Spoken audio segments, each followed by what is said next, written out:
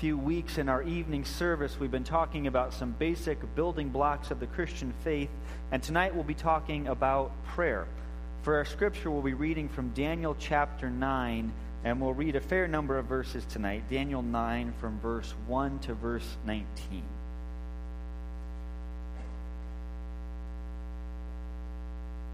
This is God's word for us. In the first year of Darius, son of Xerxes, a Mede by descent, who was made ruler over the Babylonian kingdom, in the first year of his reign, I, Daniel, understood from the Scriptures, according to the word of the Lord given to Jeremiah the prophet, that the desolation of Jerusalem would last 70 years. So I turned to the Lord God and pleaded with him in prayer and petition, in fasting and in sackcloth and ashes. I prayed to the Lord my God and confessed, O Lord, the great and awesome God, who keeps his covenant of love with all who love him and obey his commands, we have sinned and done wrong. We have been wicked and have rebelled. We have turned away from your commands and laws. We have not listened to your servants, the prophets, who spoke in your name to our kings, our princes, and our fathers, and to all the people of the Lord. Lord, you are righteous, but this day we are covered with shame. The men of Judah and people of Jerusalem and all Israel, both near and far, in all the countries where you have scattered us because of our unfaithfulness to you. O Lord, we and our kings, our princes, and our fathers are covered with shame because we have sinned against you. The Lord our God is merciful and forgiving, even though we have rebelled against him. We have not obeyed the Lord our God or kept the laws he gave us through his servants the prophets. All Israel has transgressed your law and turned away, refusing to obey you. Therefore, the curses and sworn judgments written in the law of Moses, the servant of God, have been poured out on us because we have sinned against you. You have fulfilled the word spoken against us and against our rulers by bringing upon us great disaster. Under the whole heaven, nothing has ever been done like what has been done to Jerusalem. Just as it is written in the law of Moses, all this disaster has come upon us, yet we have not sought the favor of the Lord our God by turning from our sins and giving attention to your truth. The Lord did not hesitate to bring the disaster upon us, for the Lord our God is righteous in everything he does, yet we have not obeyed him. Now, O Lord our God, who brought your people out of Egypt with a mighty hand, and who made for yourself a name that endures to this day, we have sinned, we have done wrong. O Lord, in keeping with all your righteous acts, turn away your anger and your wrath from Jerusalem, your city, your holy hill. Our sins and the iniquities of our fathers have made Jerusalem and your people an object of scorn to all those around us. Now, our God, hear the petitions and prayers of your servant. For your sake, O Lord, look with favor on your desolate sanctuary. Give ear, O God, and hear. Open your eyes and see the desolation of the city that bears your name. We do not make requests of you because we are righteous, but because of your great mercy. O Lord, listen. O Lord, forgive. O Lord, hear and act. For your sake, O my God, do not delay, because your city and your people bear your name. We'll talk about this text and about the topic of prayer in 3 parts tonight: obedience, honesty, and trust. Obedience, honesty, and trust. And first for tonight, obedience. We pray to the true Lord according to his instructions. Our 1-year-old Ezra has been experimenting with language the past few months. A few months ago, once he realized what cell phones were for, he'd start picking up cell phone toys, our cell phones, TV remotes, anything that looked vaguely electronic, and he'd wander around babbling into it. And then a little bit after that, he created this word, ba. Ba. He'd point at something and emphatically say, ba. And this was a very flexible word. It could mean, give me that food. What is that? Pick me up, Father. Look, a duck. He had an amazing language that covered everything in this one sound, ba. Now, the problem, of course, is that language doesn't actually work like that. It certainly didn't work well at our house.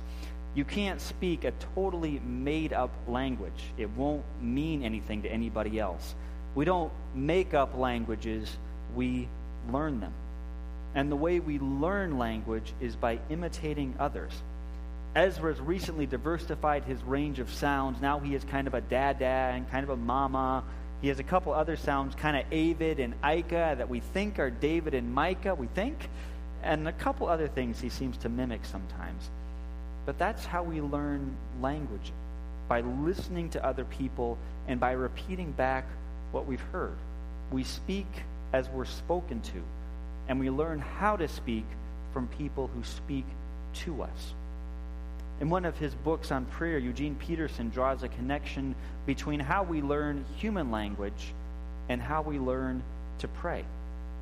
He points out that little kids learn language by repeating what they hear from other people. And then he says, all speech is answering speech. All prayer is answering speech. We were all spoken to before we spoke. And then he goes on to talk about the overwhelming previousness of God's speech to us. God's word always comes before our words, and we are always responding to God. Daniel's prayer that we read for tonight shows that in a number of ways. The beginning of Daniel 9 shows Daniel reading the book of Jeremiah. That's the prophet Jeremiah. He sees in the book of Jeremiah some promises that God has made. And those promises, that scripture, drives Daniel to pray. The word of God drives Daniel to pray. And Daniel begins his prayer, and throughout his prayer there's this address to the Lord. And the particular word behind that is Yahweh. This is the covenant name for God. It's the name the Lord himself gave to his people. Daniel isn't praying to some generic, unknown God. He's not speaking to some vague God out there. He's addressing his prayer to the Lord God who revealed himself to Israel. And what's more, a lot of Daniel's prayer is echoes of earlier scriptures. It reflects the book of Deuteronomy especially, but Daniel picks up on all parts of the Old Testament.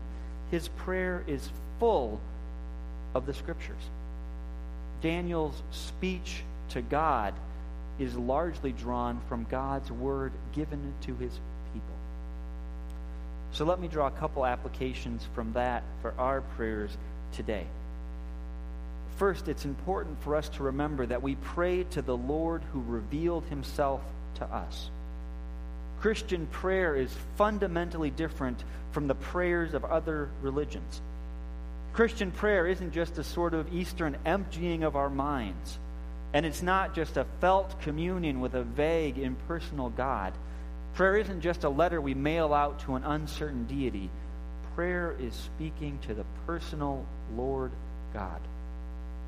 And Christian prayer is responding to how the Lord God has first spoken to us.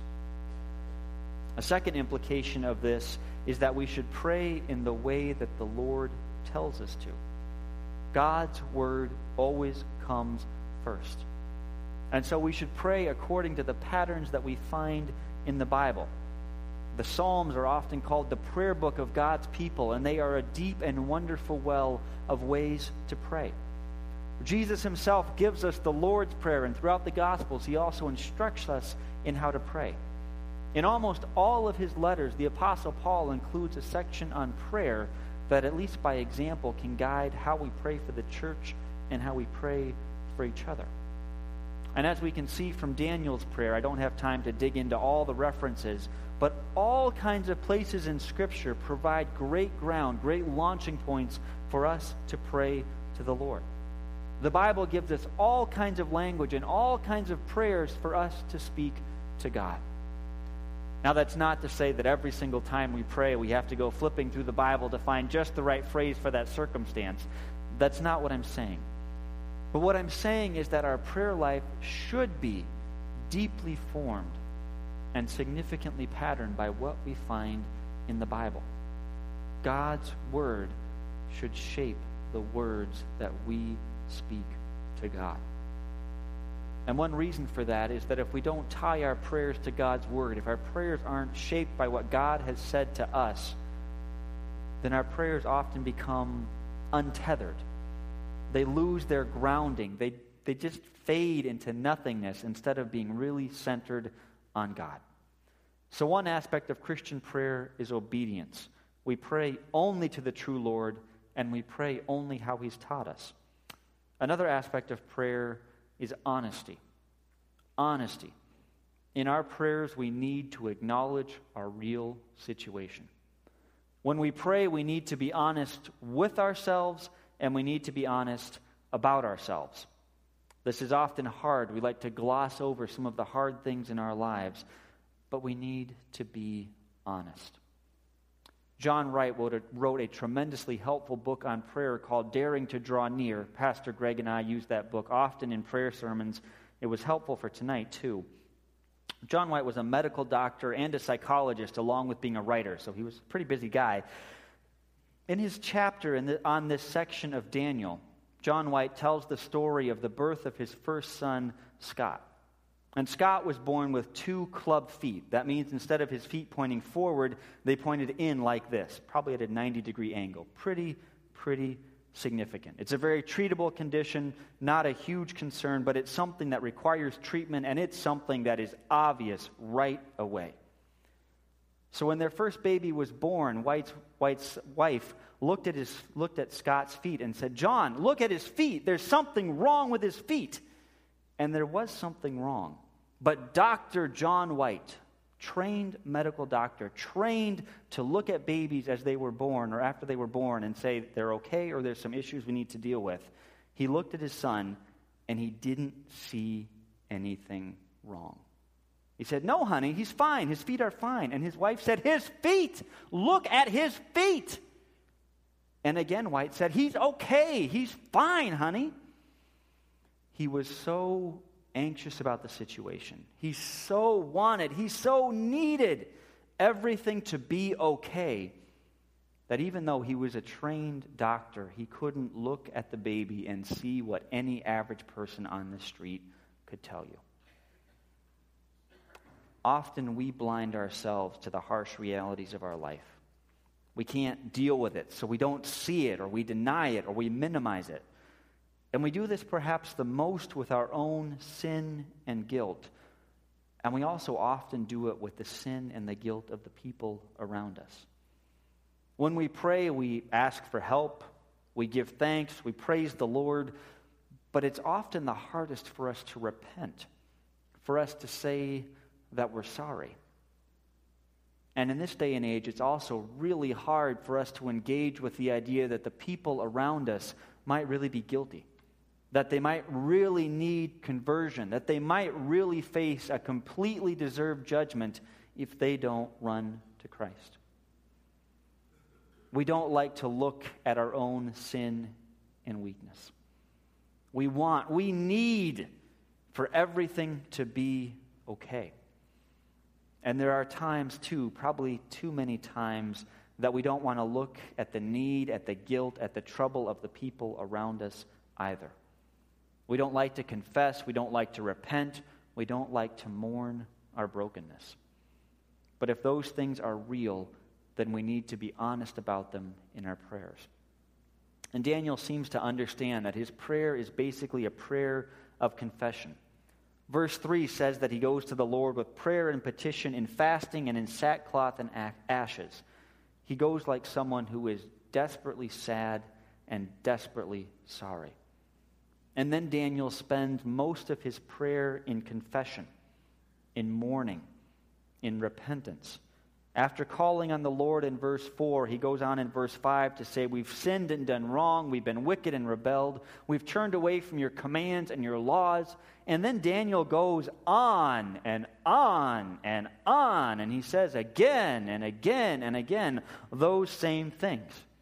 We've fallen short in this way. We've disobeyed in that way. We're covered with shame. We've sinned. Almost to the point that we go, "Daniel, get to the point. Move on. What are you doing?" But he spends a lot of time being honest before God and confessing, we have sinned. And remember who's praying here. This is Daniel. This is righteous Daniel. This is Daniel who nobody could find any fault with. This is Daniel who gets thrown into the lion den because he won't stop praying. This is Daniel, the good guy. But Daniel prays all these prayers saying, we have sinned.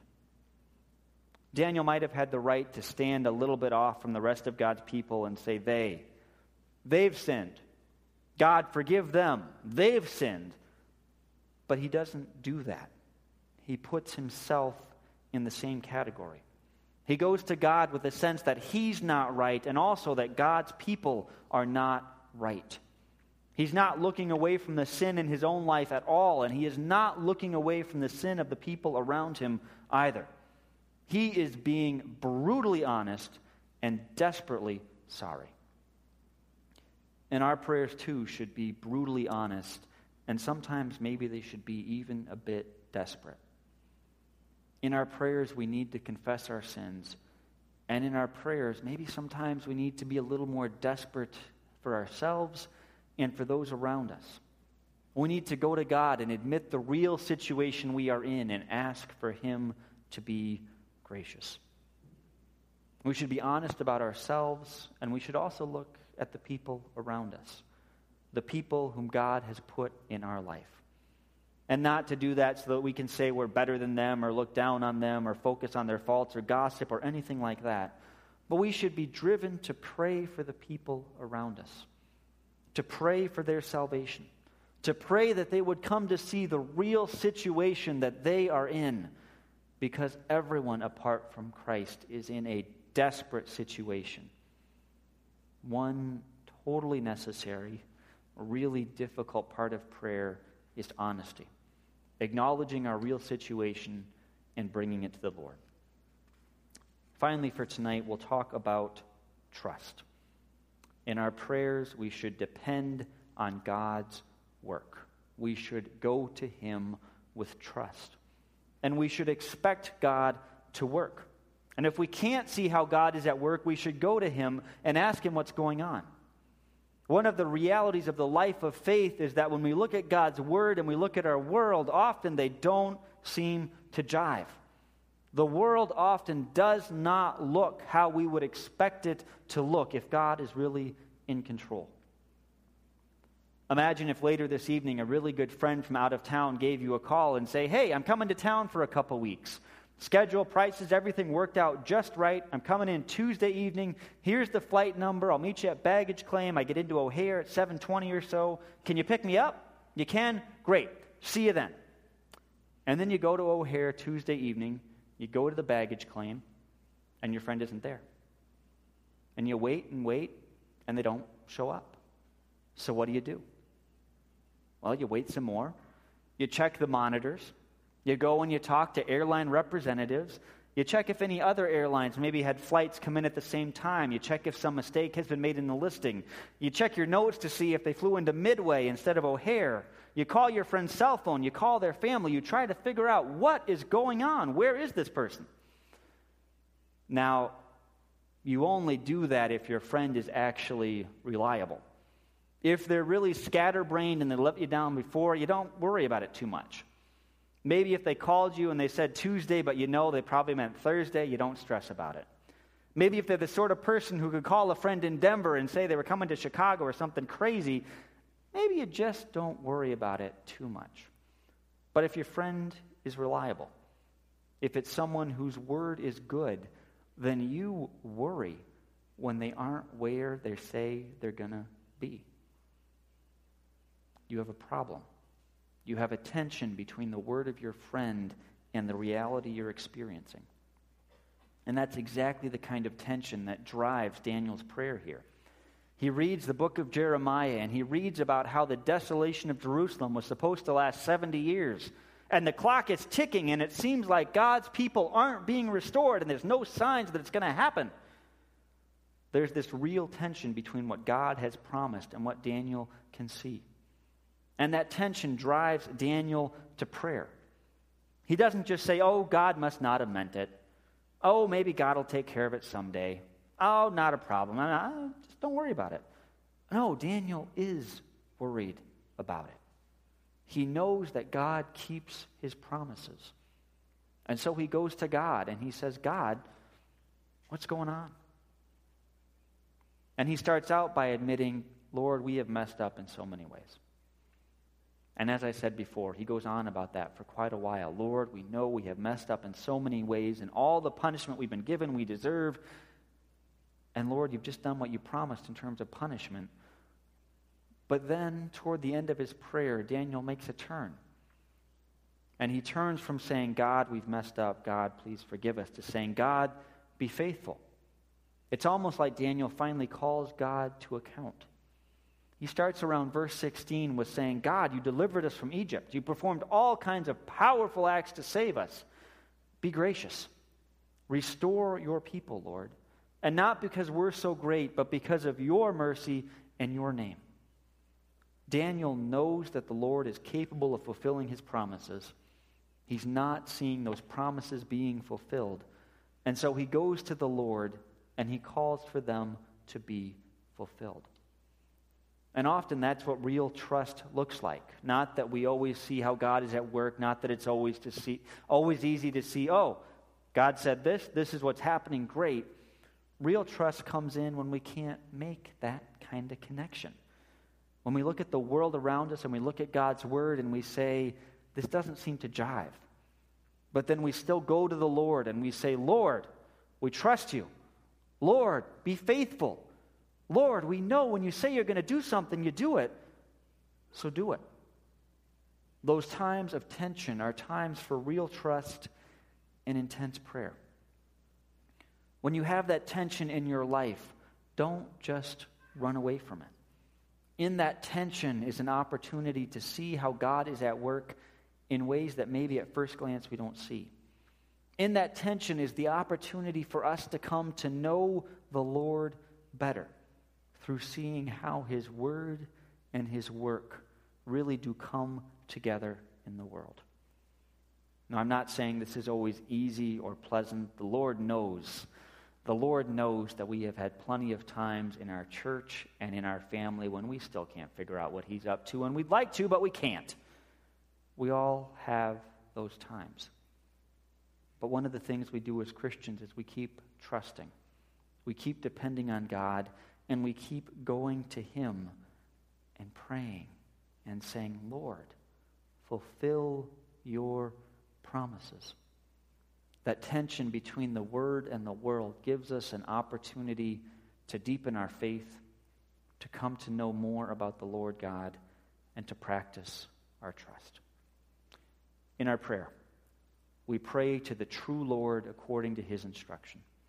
In our prayer, we acknowledge our real situation, and in our prayer, we depend on God's work. Obedience, honesty, and trust.